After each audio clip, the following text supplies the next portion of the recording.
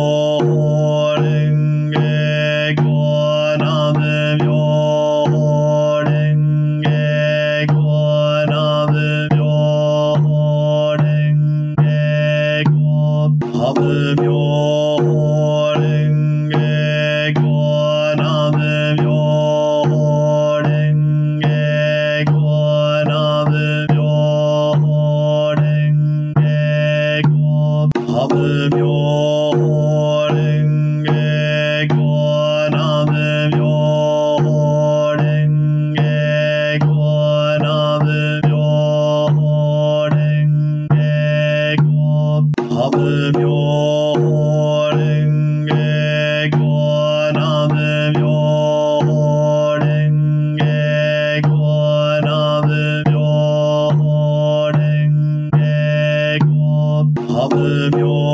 Myoho Renge Kyo, Namu Myoho Renge Kyo, Namu Myoho Renge Kyo, Namu Myoho Renge Kyo, Namu Myoho Renge Kyo, Namu Myoho Renge Kyo, Namu Myoho Renge Kyo, Namu Myoho Renge Kyo, Namu Myoho Renge Kyo, Namu Myoho Renge Kyo. Hello, everyone, and welcome to another podcast from the Rowdy Buddhist.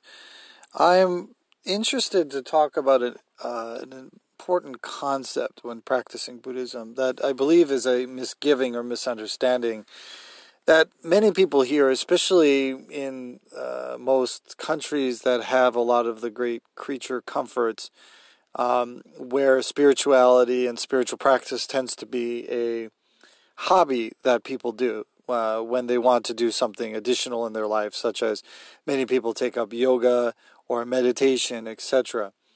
But it's interesting because a lot of people in a lot of the world, besides I can only speak for the United States, need spirituality based on the concept of survival in order to see and understand the great tragedies and challenges that they have in life that perhaps we in the West are not aware of. That's why, one thing my Buddhist teacher made me do was travel around the world to see, especially the culture that I came from, such as in Europe and Eastern Europe, and then also seeing other parts of the world and other cultures that I was perhaps not educated about. And also the other thing is not just particularly cultural ideas, but also economics, religion, language, etc. And it's because, a lot of us, we can only experience things based on our perceived understanding or our education or wisdom in the sense of experience, that we need to broaden our minds to see how the rest of the world lives. So this particular discussion is the idea of, is Buddhism supposed to bring me happiness? Isn't it supposed to bring me peace and comfort? And that's a really important question because, sometimes it's in a way, not sometimes, it is an arrogance that many people take up the practice of Buddhism because they just want to better themselves, they say, or they want peace, or more tranquility, which actually, if you use that word more, it absolutely brings up the idea of the desires, which we'll talk about.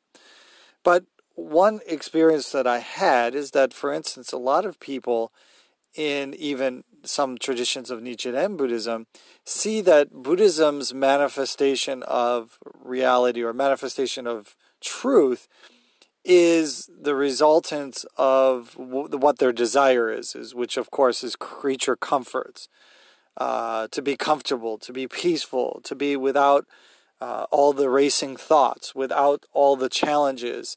And in many ways, this is seen as a way of escaping one's difficulties in their life. And also, as we see now that things are more in our face as far as the reality of political challenges, right? The potential of, armed fighting and combat and government challenges, etc. And, the streets not being safe, people rioting, etc. And then also you have the where is religion in this, and then where is politics? Everything seems to be upside down.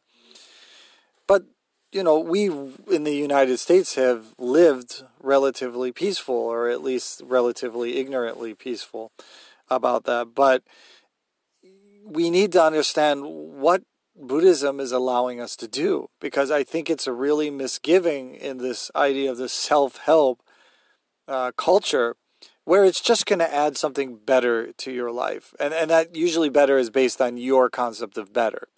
So it doesn't mean realistically better. It means what you want, you're going to get. So if you want to be relaxed, you want to be peaceful, you don't want to be bothered by people, you can use Buddhism, and many people have, in order to check in and check out, right? Drop out and, that old Timothy Leary drop in and drop out thing. I believe that's what it is. I can't remember. But which he did with acid was the idea of just tuning out. So many people have the misgivings that that's what Buddhism is. Nichiren Shonin, which we're very lucky to have such a great example, because it actually comes into conflict with a lot of what we think as Buddhist teachers examples. A lot of Buddhist teachers we see, for instance, the basic concept that people think about is the Dalai Lama, someone who's kind, who's smiling, who always has the right words to say. Well, now, of course, there are people who disagree with him, but it doesn't seem to rub too many people the wrong way, so that's considered a nice fellow. But Nichiren Shonin always seems to rub people the wrong way, and also just the way that Nichiren Shonin is presented a lot of times, of course, in a lot of different traditions for their own ends, by justifying behaviors such as, criticizing and attacking other Buddhist traditions. A lot of people misunderstand immensely Nichiren Shonin's character. And this is the reason why I became a Nichiren Buddhist and a student of Nichiren Shonin. At Mount Myoho, he gave a kind of lecture called the Ongikuren, which are the orally transcribed teachings. So basically these are in the overall scholastic idea of Nichiren Buddhism, because they don't have the originals, because it was an oral transmission. They don't necessarily say that, they can't say that it's particularly or is Nichiren Shonin's words.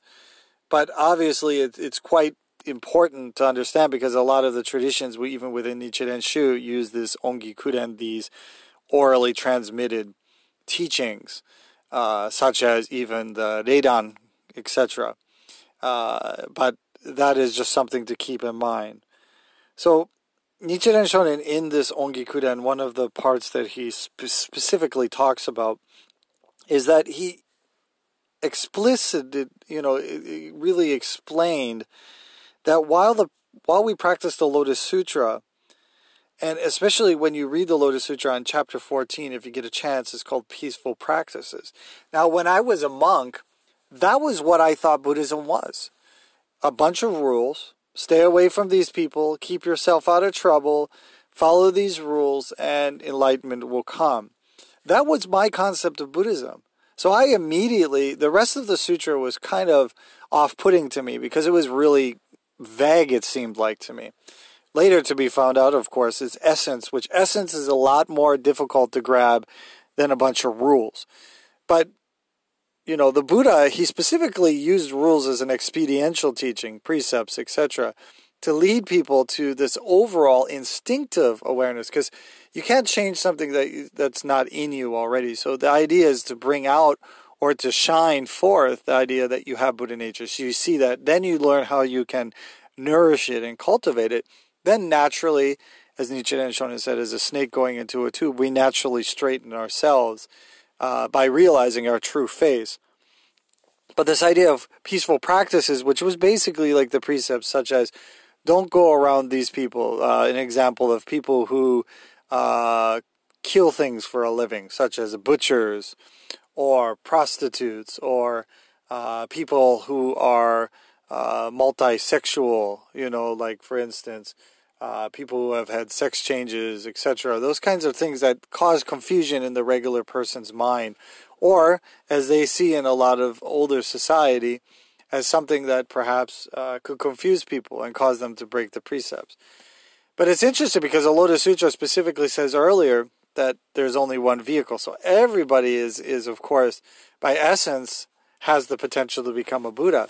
So it's really strangely put in that place in chapter 14.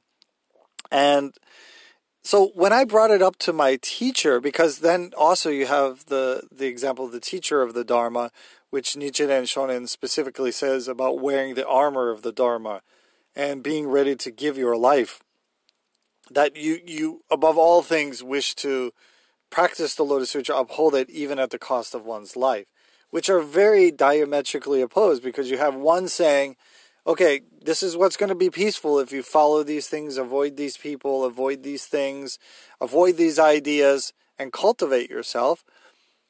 The Tsukamoto Sensei said, when I was confused with this, that actually that is not the teaching for the latter age of the Dharma. That's why Nichiren Shonin specifically uses the example in the teacher of the Dharma of wearing the armor of endurance. That it's as if we know that one of the things that will be faced, and we saw through Nichiren Shonin's life, is great, to have great adversity or challenges, which is obviously not something that most people, if I said, well, you're going to come across great adversity and challenges, they would practice Buddhism. I've had people quit the practice of Buddhism because it was as if I didn't fulfill, or the Dharma didn't fulfill, their self-help expectations. And it all became too real and too complicated. So he specifically says that in the chapter on the peaceful practices, it's meant to prevent great difficulties from befalling the practitioner of the Lotus Sutra. And the idea is that how to protect oneself, one's purity, one's, of course, the most important thing is the idea of the path, not being able to be taken off the path, distracted. So these things, because we all have misgivings or misunderstandings, may have some attachment to that. So that's the idea of the peaceful practices. But what it specifically says in the idea, and this is something that's not really understood unless you have a teacher to teach you, is that we need to see that eventually we need to regard the occurrence of great adversity as comfortable. We need to become comfortable with adversity. And you would see that most Buddhists probably are not good at that. I remember attending a Zen retreat. And of course, it's a very comfortable place. People are quiet, not talking, not getting into trouble, not arguing. Everybody is following rules exactly. But at any moment that you were to, as a human being or something, interfere with anybody's cultivation, they would become rather annoyed. And it wouldn't be something that would be easily to hide. Because it was about their practice, that they were trying to hold on to the sense of peace. And actually, in a way, as the Buddha said, it's a way of going against and thinking about the idea of avoiding adversity. But we realize through Nichiren Shonin's life that without great adversities that come to us in our life, our practice cannot be that of comfort. We realize that we need to understand what adversity means, and that if we are simply seeking comfort, then we will always be reluctant to understand the teachings that come with adversity. And this is what it takes to practice now during the era of the declining law, the latter age, Mappo. Because if you look at it, that's why it's exemplified with Nichiren Shonin. A lot of people think of Nichiren Shonin as a loudmouth or a braggart. But in actuality, what he's saying is that through the adversity that he experienced, giving up the idea of the concept of comfort that we think that we get through Buddhism, he was able to live and manifest, and in a more efficient way and deeper way, according to the time, place, etc., teaching, he was able to manifest that in his life. And I think that this is something that, of course, Buddhism, marketable Buddhism sells to try to teach people to bring them in as an expedient. But in reality, in the latter age, Nichiren Shonin says, especially since we uphold the Lotus Sutra, there's no need to do that. So, in a different way of thinking about it, when we who are really, bound with delusions and the 5 desires, right? The 5 desires being with the 5 senses of form, sound, smell, taste, and touch.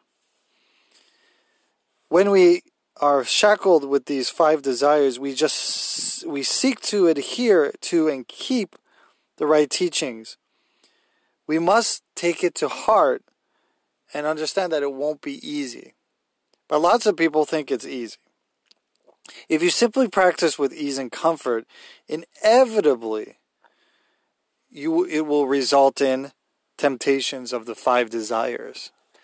So actually the adversity that we get through our practice is what allows us to go beyond these 5 desires, right? These attachments, because if you look at it, those are the things that need to be regulated.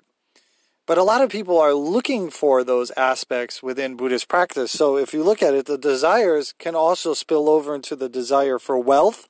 That means success, sex, food, drink, fame, sleep. So a lot of times, a lot of other paths, etc., may actually lead and reinforce these 5 desires, leading people to become delusional with their practice and actually be led into, as the Buddha says, evil ways. If we give in to that, the Buddha Dharma will no longer be viable for us. That if we simply give in to this concept of being comfortable, being happy, we will fall into these ideas of the 5 desires. When we're working towards purifying our minds and the impurities of the world, and pursuing what we understand through the Buddha's example as a pure life, seeking ease and comfort brings depravity. It's interesting to see that, because actually there's a lot of depravity in Buddhism. We see that with Buddhist leaders. We see that they're great practitioners, but something within their practice keeps them attached to these forms, these 5 hindrances, these 5 desires, that they end up breaking the Sangha. They end up having affairs with their students, misconduct, mismanagement, etc. This is the reason why we call the Lotus Sutra is difficult. The Buddha doesn't hide that. The Buddha says this is a difficult teaching. He says it multiple times, but people tend to gloss over that. So that is why we practice the Lotus Sutra, and it is difficult, even when it is called the peaceful practices. So when people look at peaceful practices, it's because they're looking from the idea of these 5 attachments. Where in reality, what it's telling us, and that's why we look at the teacher of the Dharma chapter, that in reality, we may wish for that, but in reality, we should prepare ourselves for adversity. The mud of the lotus, that's where we get put our money where our mouth is. And we must always be prepared, just like why it's important we have the example of Nichiren Shonin, for hardship in any circumstance that we may face. That's why I use the word, and this is what Tsukamoto Sensei taught me about the idea of enjoying. And I would always talk about, obviously complain about the bad things, and then always talk about the good things. But in reality, doesn't matter, good or bad. Depends on the state of one's being. Idea of equilibrium. That one's able to see the teaching and take what's needed, the nourishment from that. That is through wisdom.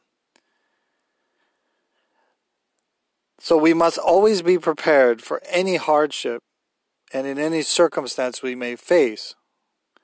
And the validity of anything we do and our practice, just like the practice of Nichiren Shonin, is based on the trials.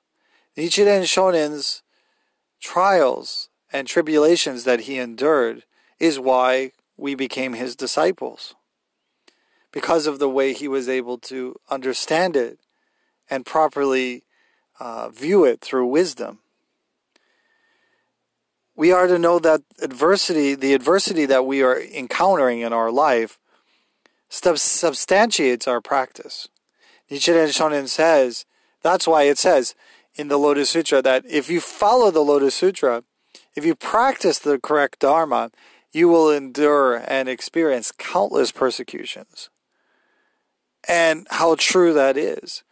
But do you think if people really listened, I think again people gloss over that they would say, because they hear what they want to hear. They take what they want to take from the sutra, and they leave the rest. So again, because they're simply following the idea of the 5 desires in their mind, the senses they're following. They base their Buddhist practice on senses. And schools and teachings and denominations that simply engage in easy and comfortable practices will always decline in the Dharma age because they are based on the illusion of the 5 desires. That's why eventually it comes out. It may take time. People may be able to hide and cover it. I mean, we spend our whole life covering and hiding and deluding ourselves that we are sick, that we are suffering, and that we wish to have the liberation of the Buddha. But we cling so much to these desires that we think that that's the only way that we can substantially understand and enjoy our life. But in a way, it's so pathetic because we have accepted the lesser instead of the greater. And even if when we meet the Lotus Sutra, because our mirror is so covered with dust, we need the example of Nichiren Shonin to show that in reality, adversity is our greatest teacher. Just as it's seen in the idea of chapter 12, Devidatta.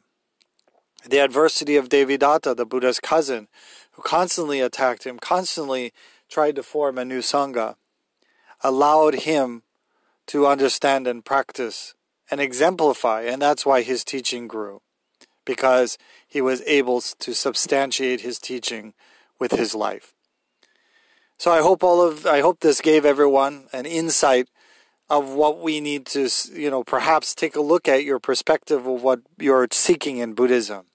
See if you're simply seeking the 5 desires in another manifestation, another addiction, and that you're simply using the form of Buddhism for your own means. That's unfortunate because ultimately suffering begets suffering. And so therefore, when we realize and we start to accept our life, and even the powerlessness, that's why we have to understand within the human realm, the power, the ignorance, the powerlessness that we have, and appreciate our higher power, which is our enlightened Buddha nature, the potential. And I say potential because just because you think you have it, doesn't mean you have it or have attained it. You have to nourish it and realize it. So therefore, thank you very much, everyone, for listening to this talk. And I look forward to our next lecture. Namu Myoho Renge Kyo. Hello, everyone, and welcome to another podcast from the Rowdy Buddhist. I'm interested to talk about an important concept when practicing Buddhism that I believe is a misgiving or misunderstanding that many people hear, especially in most countries that have a lot of the great creature comforts, where spirituality and spiritual practice tends to be a hobby that people do when they want to do something additional in their life, such as many people take up yoga or meditation, etc. But it's interesting because a lot of people in a lot of the world, besides I can only speak for the United States, need spirituality based on the concept of survival in order to see and understand the great tragedies and challenges that they have in life that perhaps we in the West are not aware of. That's why, one thing my Buddhist teacher made me do was travel around the world to see, especially the culture that I came from, such as in Europe and Eastern Europe, and then also seeing other parts of the world and other cultures that I was perhaps not educated about. Also the other thing is not just particularly cultural ideas, but also economics, religion, language, etc. And it's because, a lot of us, we can only experience things based on our perceived understanding or our education or wisdom in the sense of experience, that we need to broaden our minds to see how the rest of the world lives. So this particular discussion is the idea of, is Buddhism supposed to bring me happiness? Isn't it supposed to bring me peace and comfort? And that's a really important question because, sometimes it's in a way, not sometimes it is, an arrogance that many people take up the practice of Buddhism because they just want to better themselves, they say, or they want peace, or more tranquility, which actually, if you use that word more, it absolutely brings up the idea of the desires, which we'll talk about. But one experience that I had is that, for instance, a lot of people in even some traditions of Nichiren Buddhism see that Buddhism's manifestation of reality or manifestation of truth is the resultant of what their desire is, which of course is creature comforts, to be comfortable, to be peaceful, to be without all the racing thoughts, without all the challenges. And in many ways, this is seen as a way of escaping one's difficulties in their life. And also, as we see now that things are more in our face as far as the reality of political challenges, right? The potential of, armed fighting and combat and government challenges, etc. And, the streets not being safe, people rioting, etc. And then also you have the where is religion in this, and then where is politics? Everything seems to be upside down. But, we in the United States have lived relatively peaceful, or at least relatively ignorantly peaceful about that. But we need to understand what Buddhism is allowing us to do, because I think it's a really misgiving in this idea of this self-help culture, where it's just going to add something better to your life. And that usually better is based on your concept of better. So it doesn't mean realistically better. It means what you want, you're going to get. So if you want to be relaxed, you want to be peaceful, you don't want to be bothered by people, you can use Buddhism, and many people have, in order to check in and check out, right? Drop out and, that old Timothy Leary drop in and drop out thing, I believe that's what it is, I can't remember, but in which he did with acid, was the idea of just tuning out. So many people have the misgivings that that's what Buddhism is. Nichiren Shonin, which we're very lucky to have such a great example, because it actually comes into conflict with a lot of what we think as Buddhist teachers examples. A lot of Buddhist teachers we see, for instance, the basic concept that people think about is the Dalai Lama, someone who's kind, who's smiling, who always has the right words to say. Well, now, of course, there are people who disagree with him, but it doesn't seem to rub too many people the wrong way, so that's considered a nice fellow. But Nichiren Shonin always seems to rub people the wrong way, and also just the way that Nichiren Shonin is presented a lot of times, of course, in a lot of different traditions for their own ends, by justifying behaviors such as, criticizing and attacking other Buddhist traditions. A lot of people misunderstand immensely Nichiren Shonin's character. And this is the reason why I became a Nichiren Buddhist and a student of Nichiren Shonin. At Mount Myoho, he gave a kind of lecture called the Ongikuren, which are the orally transcribed teachings. So basically, these are in the overall scholastic idea of Nichiren Buddhism, because they don't have the originals, because it was an oral transmission. They don't necessarily say that, they can't say that it's particularly or is Nichiren Shonen's words. But obviously it's quite important to understand, because a lot of the traditions, even within Nichiren Shu, use this Ongi Kuren, these orally transmitted teachings, such as even the Reidan, etc. But that is just something to keep in mind. So Nichiren Shonin, in this Ongi Kuren, one of the parts that he specifically talks about is that he really explained that while we practice the Lotus Sutra, and especially when you read the Lotus Sutra on chapter 14, if you get a chance, it's called Peaceful Practices.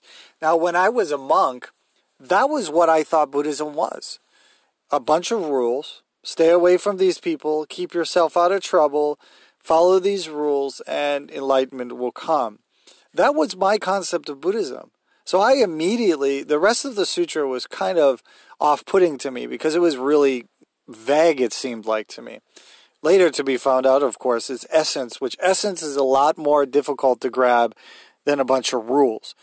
But, the Buddha, he specifically used rules as an experiential teaching, precepts, etc., to lead people to this overall instinctive awareness, because you can't change something that's not in you already. So the idea is to bring out or to shine forth the idea that you have Buddha nature. So you see that, then you learn how you can nourish it and cultivate it. Then naturally, as Nichiren Shonin said, as a snake going into a tube, we naturally straighten ourselves by realizing our true face. But this idea of peaceful practices, which was basically like the precepts such as, don't go around these people. An example of people who kill things for a living, such as butchers or prostitutes, or people who are multisexual, like, for instance, people who have had sex changes, etc. Those kinds of things that cause confusion in the regular person's mind, or, as they see in a lot of older society, as something that perhaps could confuse people and cause them to break the precepts. But it's interesting, because the Lotus Sutra specifically says earlier that there's only one vehicle. So everybody is of course, by essence, has the potential to become a Buddha. So it's really strangely put in that place in chapter 14. And so when I brought it up to my teacher, because then also you have the example of the teacher of the Dharma, which Nichiren Shonin specifically says about wearing the armor of the Dharma and being ready to give your life, that you above all things wish to practice the Lotus Sutra, uphold it even at the cost of one's life, which are very diametrically opposed, because you have one saying, okay, this is what's going to be peaceful if you follow these things, avoid these people, avoid these things, avoid these ideas, and cultivate yourself. The Tsukamoto Sensei said, when I was confused with this, that actually that is not the teaching for the latter age of the Dharma. That's why Nichiren Shonin specifically uses the example in the teacher of the Dharma of wearing the armor of endurance. That it's as if we know that one of the things that will be faced, and we saw through Nichiren Shonin's life, is to have great adversity or challenges, which is obviously not something that most people, if I said, well, you're going to come across great adversity and challenges, they would practice Buddhism. I've had people quit the practice of Buddhism because it was as if I didn't fulfill, or the Dharma didn't fulfill, their self-help expectations.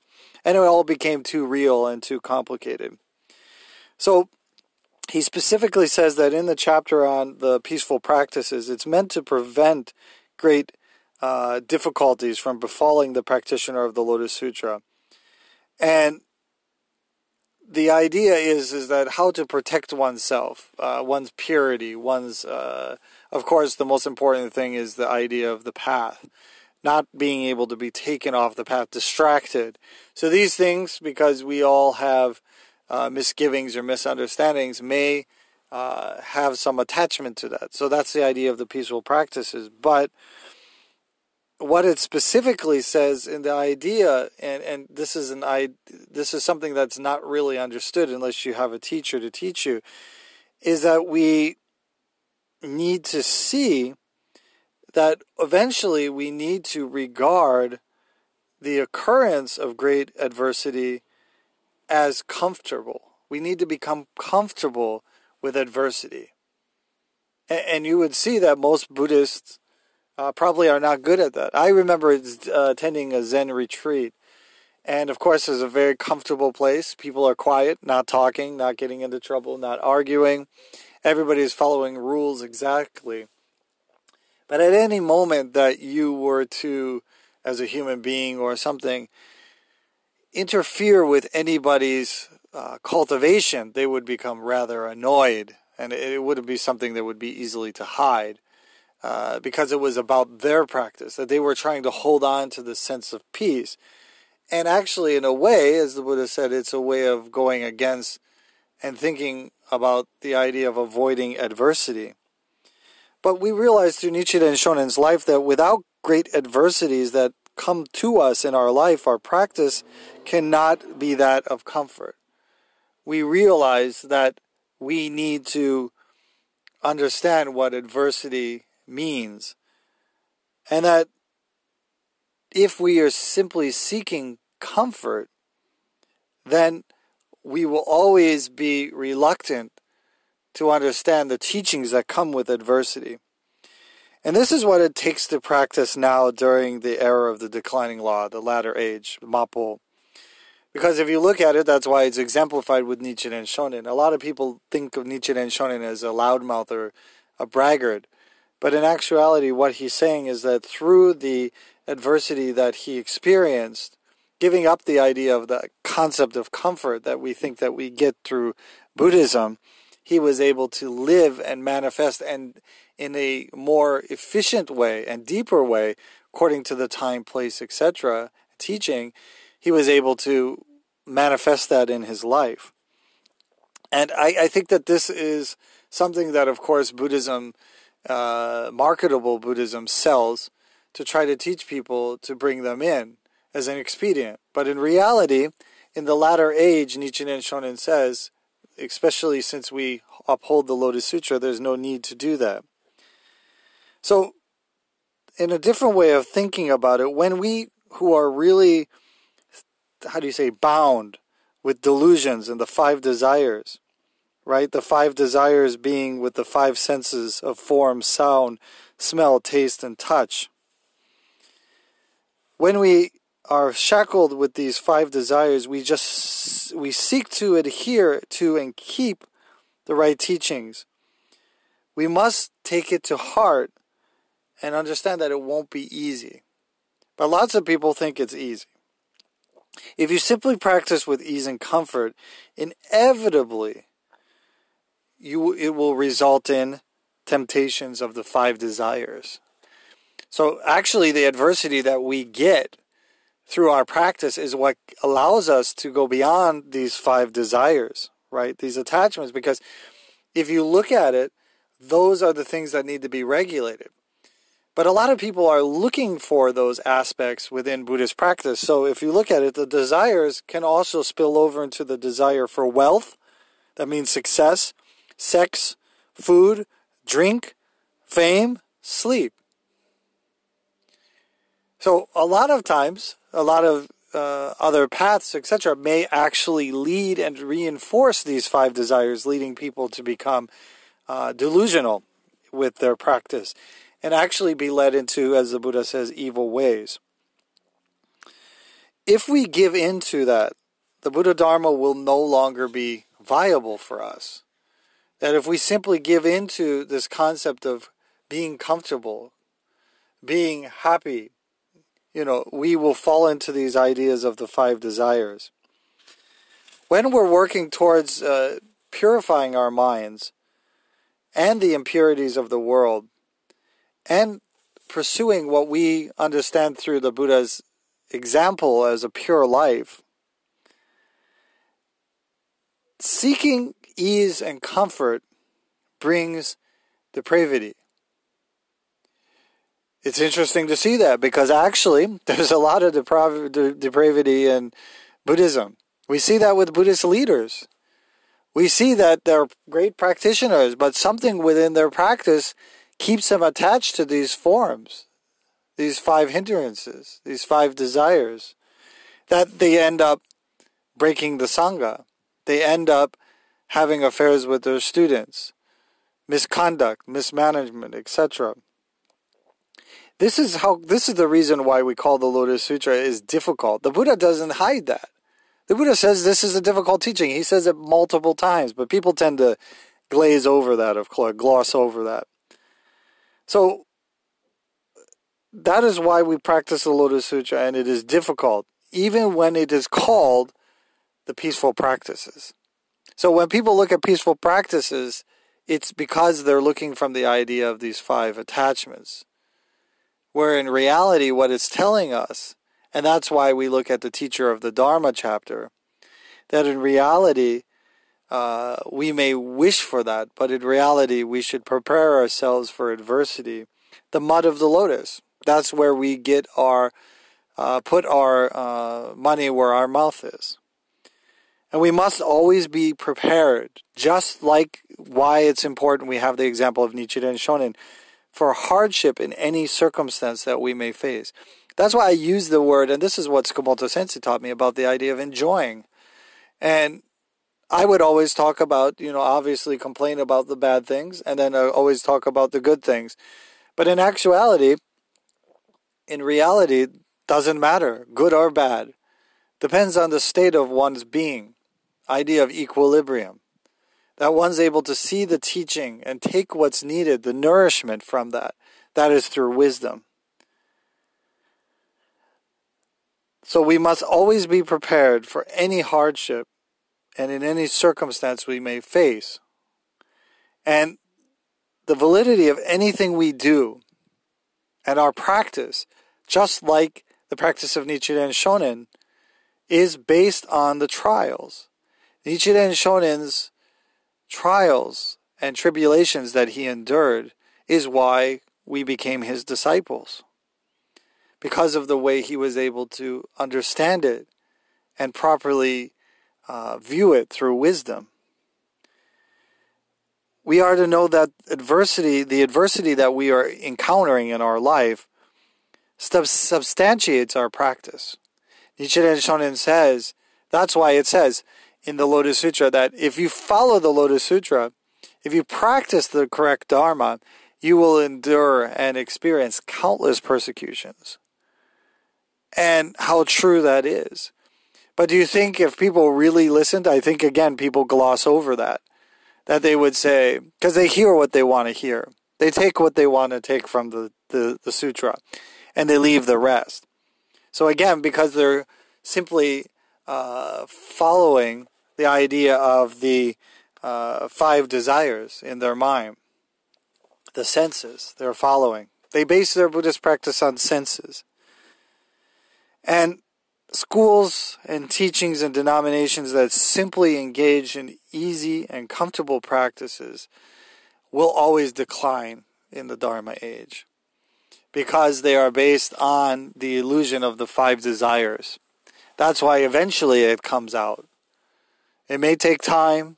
People may be able to hide and cover it. I mean, we spend our whole life covering and hiding and deluding ourselves that we are sick, that we are suffering, and that we wish to have the liberation of the Buddha. But we cling so much to these desires that we think that that's the only way that we can substantially understand and enjoy our life.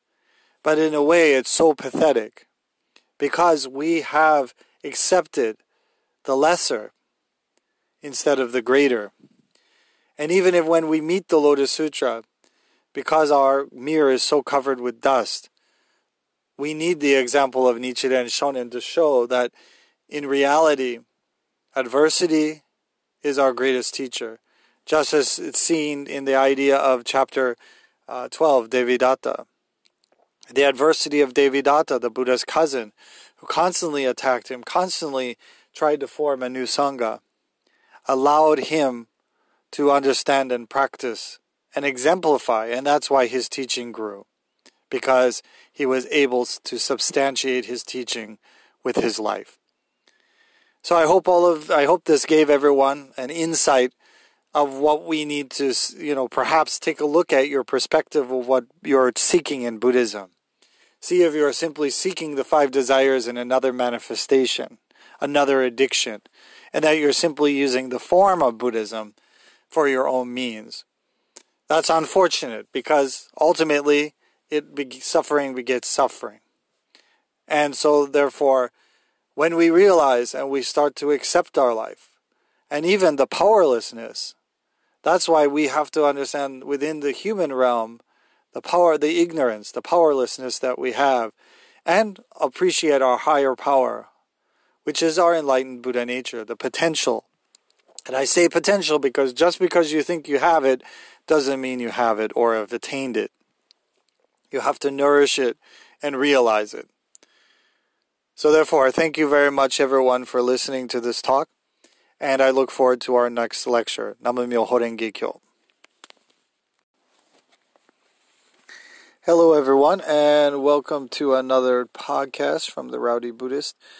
I'm interested to talk about an important concept when practicing Buddhism that I believe is a misgiving or misunderstanding that many people hear, especially in most countries that have a lot of the great creature comforts, where spirituality and spiritual practice tends to be a hobby that people do when they want to do something additional in their life, such as many people take up yoga or meditation, etc. But it's interesting because a lot of people in a lot of the world, besides I can only speak for the United States, need spirituality based on the concept of survival in order to see and understand the great tragedies and challenges that they have in life that perhaps we in the West are not aware of.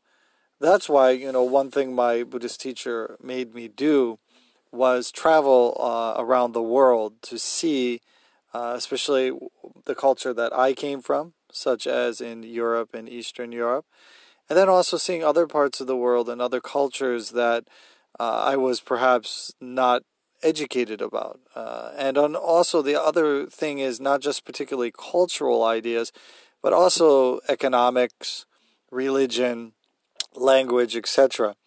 And it's because, a lot of us, we can only experience things based on our perceived understanding or our education or wisdom in the sense of experience, that we need to broaden our minds to see how the rest of the world lives. So this particular discussion is the idea of, is Buddhism supposed to bring me happiness? Isn't it supposed to bring me peace and comfort?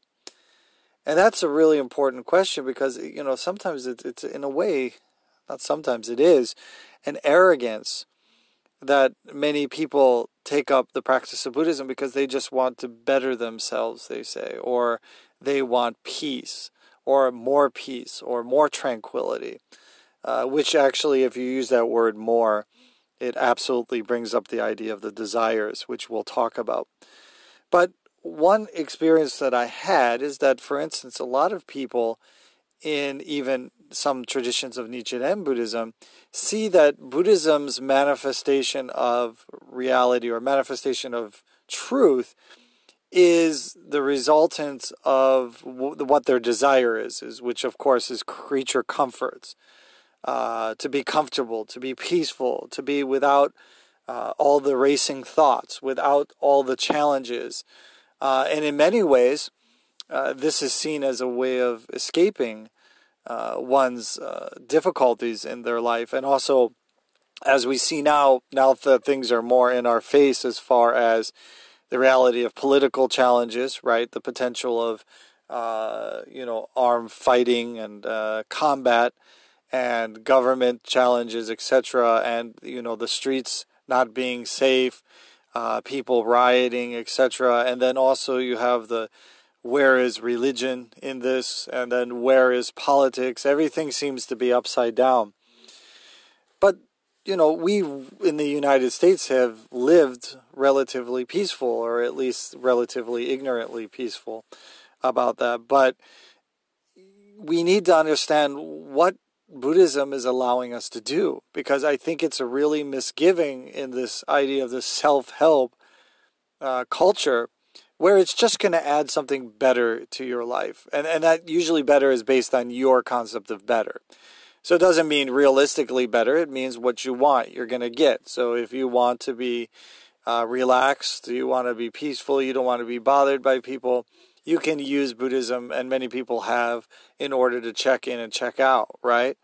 Drop out and that old Timothy Leary drop in and drop out thing. I believe that's what it is. I can't remember, but which he did with acid, was the idea of just tuning out.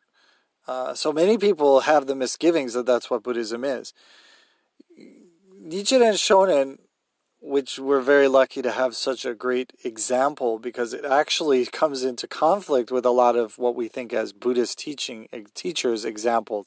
A lot of Buddhist teachers we see, for instance, the basic concept that people think about is the Dalai Lama, someone who's kind, who's smiling, who always has the right words to say. Well, now, of course, there are people who disagree with him, but it doesn't seem to rub too many people the wrong way, so that's considered a nice fellow.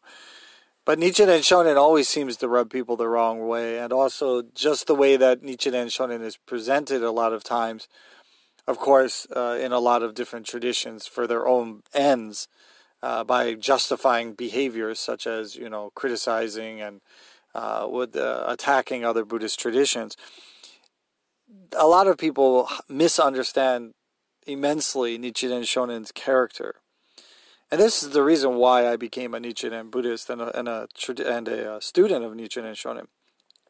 At Mount Myoho, he gave a kind of lecture called the Ongikuden, which are the orally transcribed teachings. So basically, these are in the overall scholastic idea of Nichiren Buddhism, because they don't have the originals, because it was an oral transmission. They don't necessarily say that, they can't say that it's particularly or is Nichiren Shonin's words.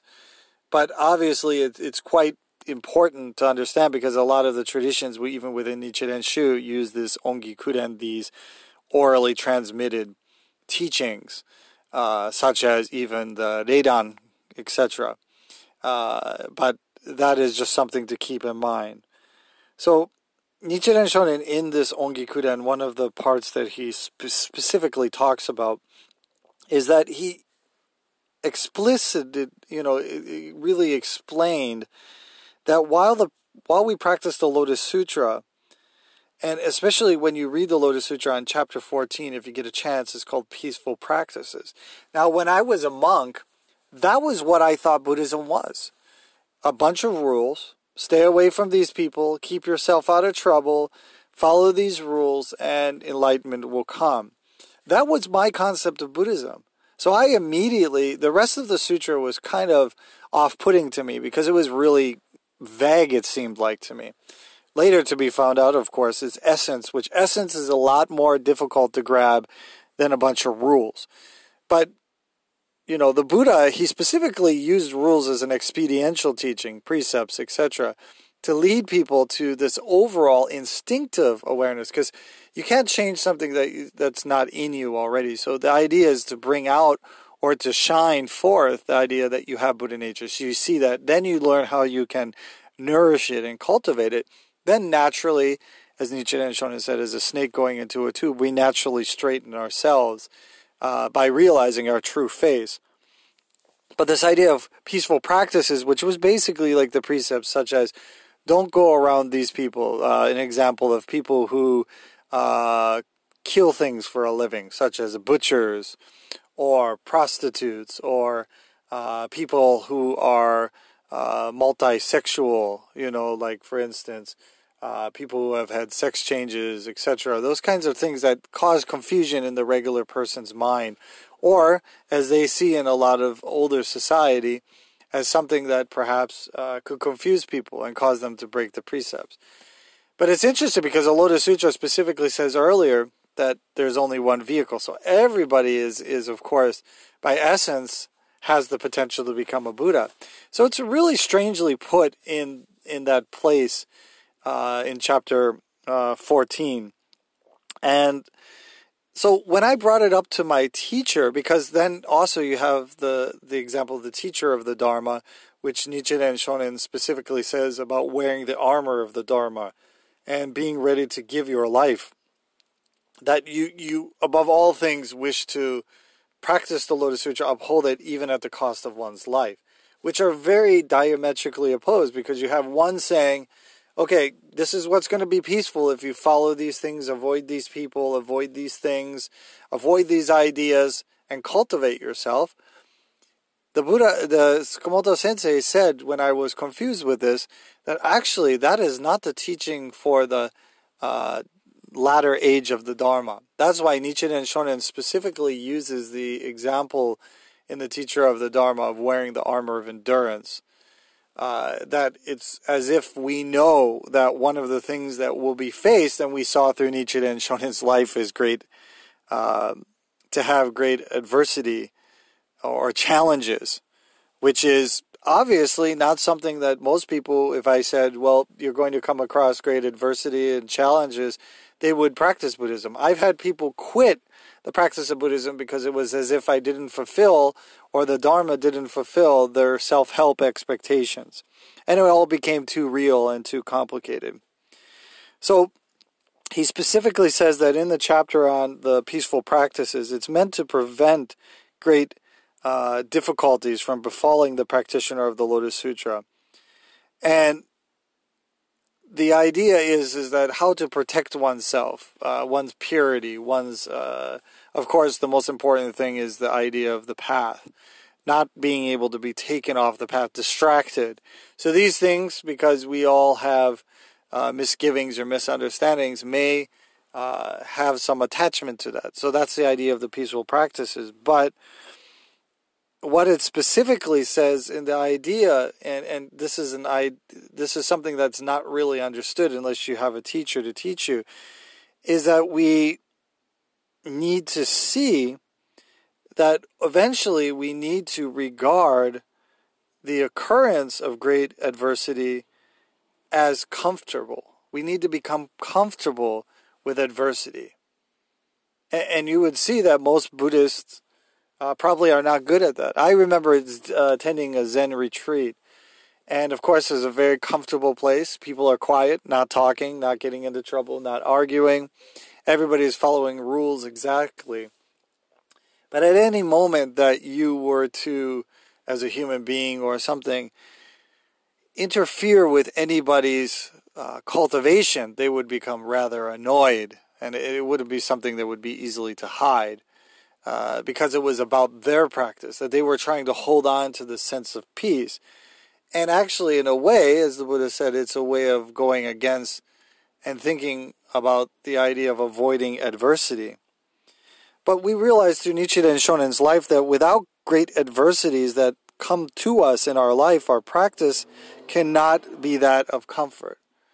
We realize that we need to understand what adversity means, and that if we are simply seeking comfort, then we will always be reluctant to understand the teachings that come with adversity.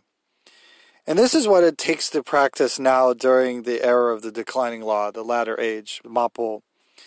Because if you look at it, that's why it's exemplified with Nichiren Shonin. A lot of people think of Nichiren Shonin as a loudmouth or a braggart.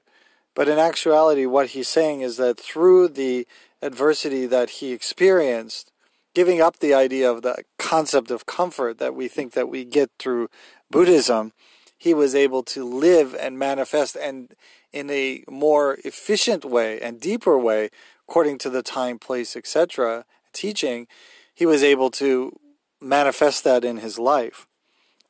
And I think that this is something that, of course, Buddhism, marketable Buddhism, sells to try to teach people to bring them in as an expedient. But in reality, in the latter age, Nichiren Shonin says, especially since we uphold the Lotus Sutra, there's no need to do that.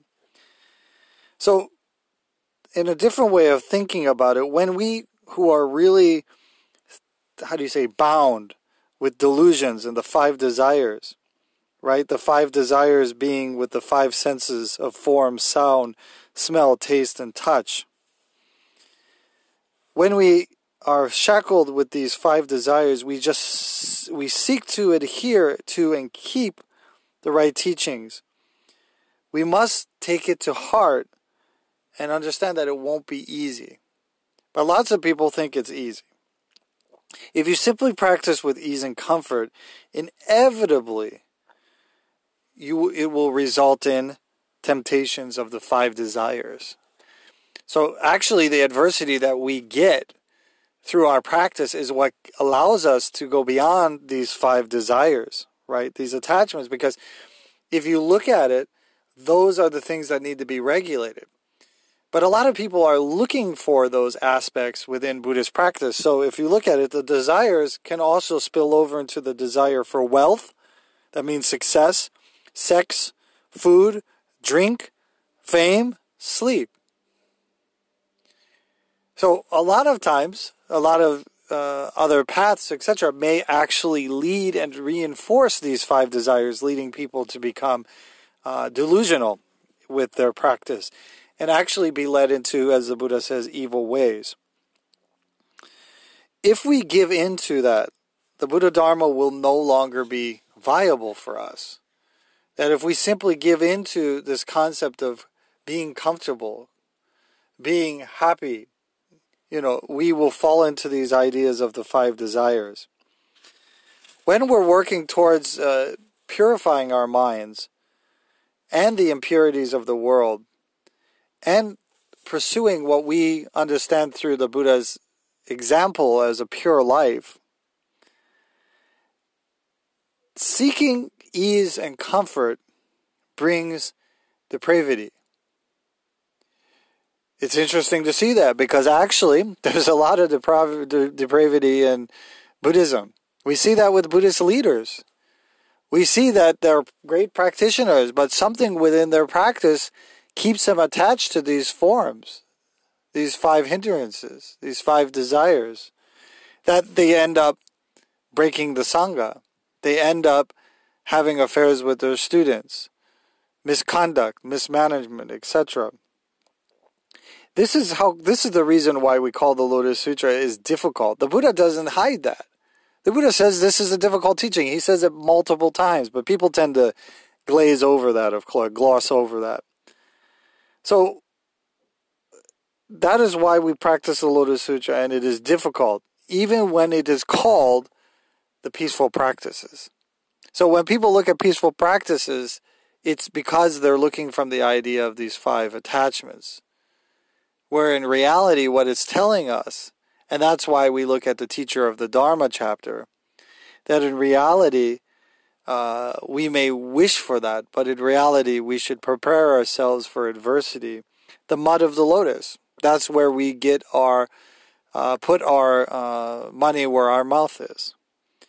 And we must always be prepared, just like why it's important we have the example of Nichiren Shonin, for hardship in any circumstance that we may face. That's why I use the word, and this is what Tsukamoto Sensei taught me about the idea of enjoying. And I would always talk about, obviously complain about the bad things, and then always talk about the good things. But in reality, doesn't matter, good or bad.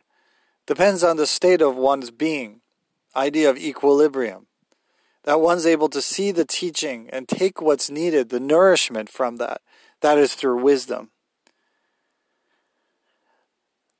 So we must always be prepared for any hardship and in any circumstance we may face. And the validity of anything we do and our practice, just like the practice of Nichiren Shonin, is based on the trials. Nichiren Shonin's trials and tribulations that he endured is why we became his disciples. Because of the way he was able to understand it and properly view it through wisdom. we are to know that the adversity that we are encountering in our life substantiates our practice. Nichiren Shonin says, that's why it says in the Lotus Sutra that if you follow the Lotus Sutra, if you practice the correct Dharma, you will endure and experience countless persecutions. And how true that is.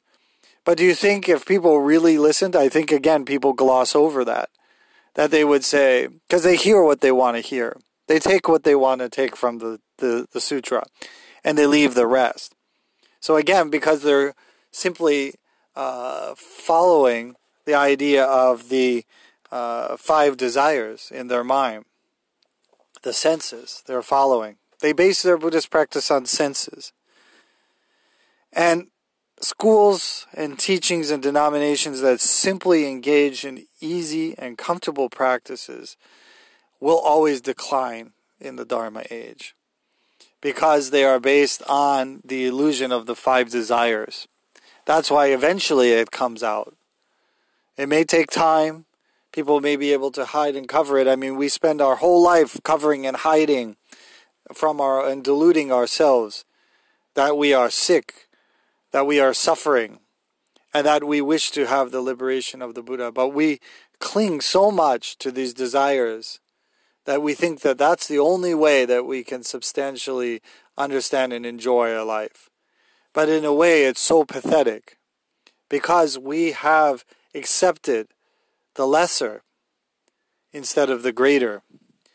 And even if when we meet the Lotus Sutra, because our mirror is so covered with dust, we need the example of Nichiren Shonin to show that in reality, adversity is our greatest teacher. Just as it's seen in the idea of chapter 12, Devidatta. The adversity of Devidatta, the Buddha's cousin, who constantly attacked him, constantly tried to form a new Sangha, allowed him to understand and practice and exemplify, and that's why his teaching grew, because he was able to substantiate his teaching with his life.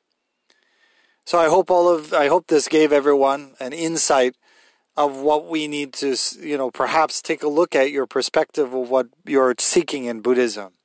See if you're simply seeking the 5 desires in another manifestation, another addiction, and that you're simply using the form of Buddhism for your own means. That's unfortunate because ultimately suffering begets suffering. And so therefore, when we realize and we start to accept our life, and even the powerlessness, that's why we have to understand within the human realm the power, the ignorance, the powerlessness that we have, and appreciate our higher power, which is our enlightened Buddha nature, the potential. And I say potential because just because you think you have it doesn't mean you have it or have attained it. You have to nourish it and realize it. So therefore, thank you very much everyone for listening to this talk, and I look forward to our next lecture. Namu Myoho Renge Kyo. Hello everyone, and welcome to another podcast from the Rowdy Buddhist. I'm interested to talk about an important concept when practicing Buddhism that I believe is a misgiving or misunderstanding that many people hear, especially in most countries that have a lot of the great creature comforts, where spirituality and spiritual practice tends to be a hobby that people do when they want to do something additional in their life, such as many people take up yoga or meditation, etc. But it's interesting because a lot of people in a lot of the world, besides I can only speak for the United States, need spirituality based on the concept of survival in order to see and understand the great tragedies and challenges that they have in life that perhaps we in the West are not aware of. That's why, one thing my Buddhist teacher made me do was travel around the world to see, especially the culture that I came from, such as in Europe and Eastern Europe, and then also seeing other parts of the world and other cultures that I was perhaps not educated about. Also the other thing is not just particularly cultural ideas, but also economics, religion, language, etc. And it's because, a lot of us, we can only experience things based on our perceived understanding or our education or wisdom in the sense of experience, that we need to broaden our minds to see how the rest of the world lives. So this particular discussion is the idea of, is Buddhism supposed to bring me happiness? Isn't it supposed to bring me peace and comfort? And that's a really important question because, sometimes it's in a way, not sometimes, it is an arrogance that many people take up the practice of Buddhism because they just want to better themselves, they say, or they want peace, or more tranquility, which actually, if you use that word more, it absolutely brings up the idea of the desires, which we'll talk about. But one experience that I had is that, for instance, a lot of people in even some traditions of Nichiren Buddhism see that Buddhism's manifestation of reality or manifestation of truth is the resultant of what their desire is which of course is creature comforts, to be comfortable, to be peaceful, to be without all the racing thoughts, without all the challenges. And in many ways, this is seen as a way of escaping one's difficulties in their life. And also, as we see now that things are more in our face as far as the reality of political challenges, right? The potential of, armed fighting and combat and government challenges, etc. And, the streets not being safe, people rioting, etc. And then also you have the where is religion in this, and then where is politics? Everything seems to be upside down. But, we in the United States have lived relatively peaceful, or at least relatively ignorantly peaceful about that. But we need to understand what Buddhism is allowing us to do, because I think it's a really misgiving in this idea of this self-help culture, where it's just going to add something better to your life. And that usually better is based on your concept of better. So it doesn't mean realistically better. It means what you want, you're going to get. So if you want to be relaxed, you want to be peaceful, you don't want to be bothered by people, you can use Buddhism, and many people have, in order to check in and check out, right?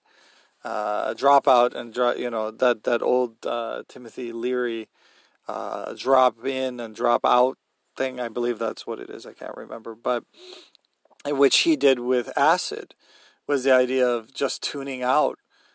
So many people have the misgivings that that's what Buddhism is. Nichiren Shonin, which we're very lucky to have such a great example, because it actually comes into conflict with a lot of what we think as Buddhist teachers examples. A lot of Buddhist teachers we see, for instance, the basic concept that people think about is the Dalai Lama, someone who's kind, who's smiling, who always has the right words to say. Well, now, of course, there are people who disagree with him, but it doesn't seem to rub too many people the wrong way, so that's considered a nice fellow. But Nichiren Shonin always seems to rub people the wrong way, and also just the way that Nichiren Shonin is presented a lot of times, of course, in a lot of different traditions for their own ends, by justifying behaviors such as, criticizing and attacking other Buddhist traditions. A lot of people misunderstand immensely Nichiren Shonin's character. And this is the reason why I became a Nichiren Buddhist and a student of Nichiren Shonin. At Mount Myoho, he gave a kind of lecture called the Ongikuren, which are the orally transcribed teachings. So basically, these are in the overall scholastic idea of Nichiren Buddhism, because they don't have the originals, because it was an oral transmission. They don't necessarily say that, they can't say that it's particularly or is Nichiren Shonin's words. But obviously it's quite important to understand because a lot of the traditions, even within Nichiren Shu, use this Ongi Kuren, these orally transmitted teachings, such as even the Reidan, etc. But that is just something to keep in mind. So, Nichiren Shonin, in this Ongi Kuren, one of the parts that he specifically talks about is that he really explained that while we practice the Lotus Sutra, and especially when you read the Lotus Sutra on chapter 14, if you get a chance, it's called Peaceful Practices. Now, when I was a monk, that was what I thought Buddhism was. A bunch of rules, stay away from these people, keep yourself out of trouble, follow these rules, and enlightenment will come. That was my concept of Buddhism. So I immediately, the rest of the sutra was kind of off-putting to me because it was really vague, it seemed like to me. Later to be found out, of course, is essence, which essence is a lot more difficult to grab than a bunch of rules. But, the Buddha, he specifically used rules as an experiential teaching, precepts, etc., to lead people to this overall instinctive awareness, because you can't change something that's not in you already. So the idea is to bring out or to shine forth the idea that you have Buddha nature. So you see that, then you learn how you can nourish it and cultivate it. Then naturally, as Nichiren Shonin said, as a snake going into a tube, we naturally straighten ourselves by realizing our true face. But this idea of peaceful practices, which was basically like the precepts such as don't go around these people. An example of people who kill things for a living, such as butchers or prostitutes or people who are multisexual, like for instance, people who have had sex changes, etc. Those kinds of things that cause confusion in the regular person's mind, or as they see in a lot of older society, as something that perhaps could confuse people and cause them to break the precepts. But it's interesting because the Lotus Sutra specifically says earlier that there's only one vehicle. So everybody is of course, by essence, has the potential to become a Buddha. So it's really strangely put in that place in chapter 14. And so when I brought it up to my teacher, because then also you have the example of the teacher of the Dharma, which Nichiren Shonin specifically says about wearing the armor of the Dharma and being ready to give your life, that you above all things wish to practice the Lotus Sutra, uphold it even at the cost of one's life, which are very diametrically opposed, because you have one saying, okay, this is what's going to be peaceful if you follow these things, avoid these people, avoid these things, avoid these ideas, and cultivate yourself. The Tsukamoto Sensei said, when I was confused with this, that actually that is not the teaching for the latter age of the Dharma. That's why Nichiren Shonin specifically uses the example in the teacher of the Dharma of wearing the armor of endurance. That it's as if we know that one of the things that will be faced, and we saw through Nichiren Shonin's life, is to have great adversity or challenges, which is obviously not something that most people, if I said, well, you're going to come across great adversity and challenges, they would practice Buddhism. I've had people quit the practice of Buddhism because it was as if I didn't fulfill, or the Dharma didn't fulfill, their self-help expectations. And it all became too real and too complicated. So he specifically says that in the chapter on the peaceful practices, it's meant to prevent great difficulties from befalling the practitioner of the Lotus Sutra. And the idea is that how to protect oneself, one's purity, one's, of course, the most important thing is the idea of the path, not being able to be taken off the path, distracted. So these things, because we all have misgivings or misunderstandings, may have some attachment to that. So that's the idea of the peaceful practices. But what it specifically says in the idea, and this is something that's not really understood unless you have a teacher to teach you, is that we need to see that eventually we need to regard the occurrence of great adversity as comfortable. We need to become comfortable with adversity. And you would see that most Buddhists probably are not good at that. I remember attending a Zen retreat. And of course, it's a very comfortable place. People are quiet, not talking, not getting into trouble, not arguing. Everybody is following rules exactly.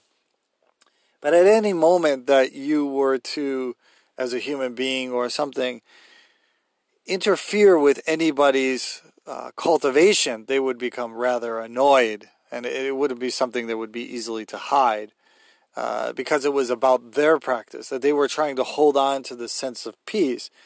And actually, in a way, as the Buddha said, it's a way of going against and thinking about the idea of avoiding adversity. But we realize through Nichiren Shonen's life that without great adversities that come to us in our life, our practice cannot be that of comfort.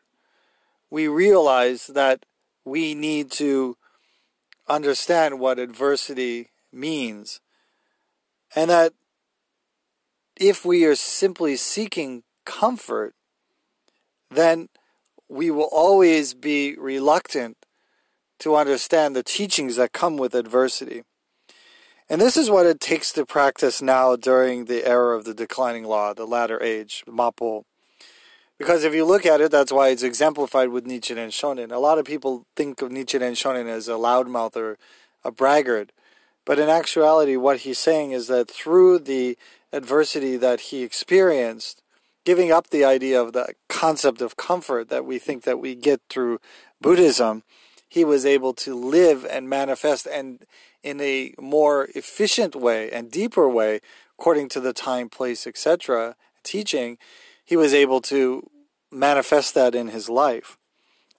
And I think that this is something that, of course, Buddhism, marketable Buddhism, sells to try to teach people to bring them in as an expedient. But in reality, in the latter age, Nichiren Shonin says, especially since we uphold the Lotus Sutra, there's no need to do that.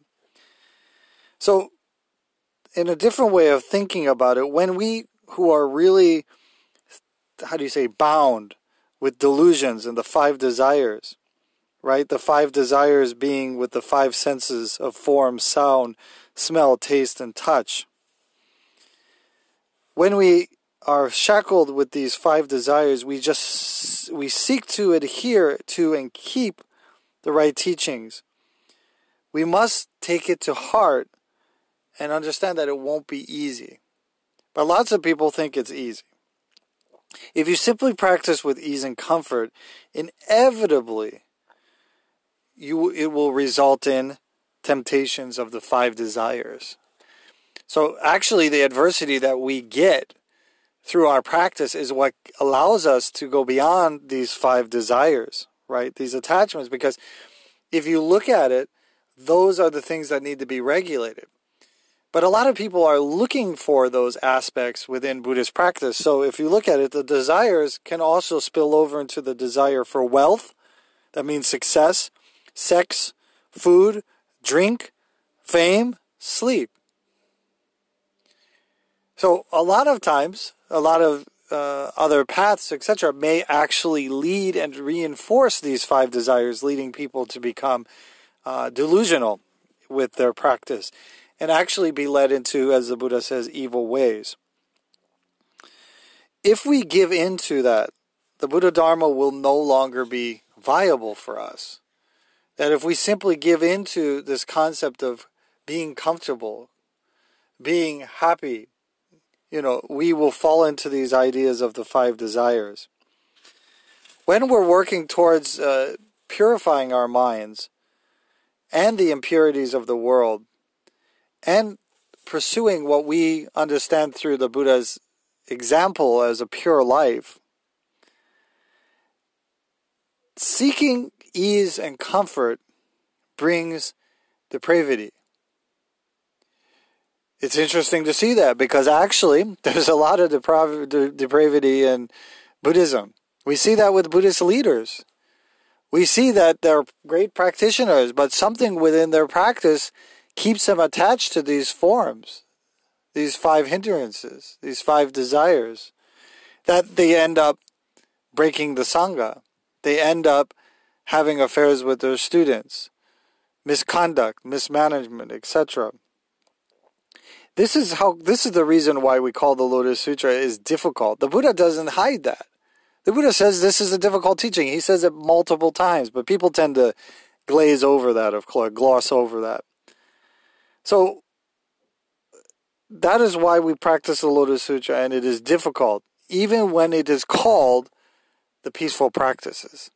So when people look at peaceful practices, it's because they're looking from the idea of these 5 attachments, where in reality what it's telling us, and that's why we look at the teacher of the Dharma chapter, that in reality we may wish for that, but in reality we should prepare ourselves for adversity. The mud of the lotus, that's where we get our put our money where our mouth is. And we must always be prepared, just like why it's important we have the example of Nichiren Shonin, for hardship in any circumstance that we may face. That's why I use the word, and this is what Tsukamoto Sensei taught me about the idea of enjoying. And I would always talk about, obviously complain about the bad things, and then always talk about the good things. But in actuality, in reality, doesn't matter, good or bad. Depends on the state of one's being. Idea of equilibrium. That one's able to see the teaching and take what's needed, the nourishment from that. That is through wisdom. So we must always be prepared for any hardship and in any circumstance we may face.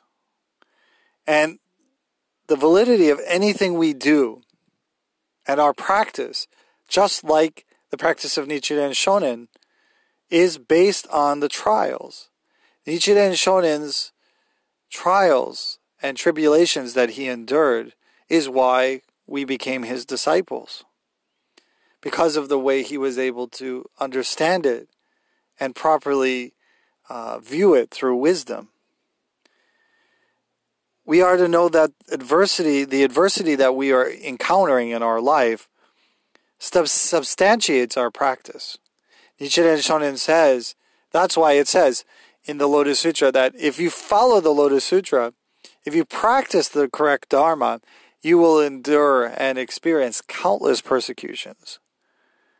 And how true that is. But do you think if people really listened, I think again people gloss over that they would say, because they hear what they want to hear. They take what they want to take from the sutra, and they leave the rest. So again, because they're simply following the idea of the 5 desires in their mind, the senses they're following. They base their Buddhist practice on senses. And schools and teachings and denominations that simply engage in easy and comfortable practices will always decline in the Dharma age because they are based on the illusion of the 5 desires. That's why eventually it comes out. It may take time.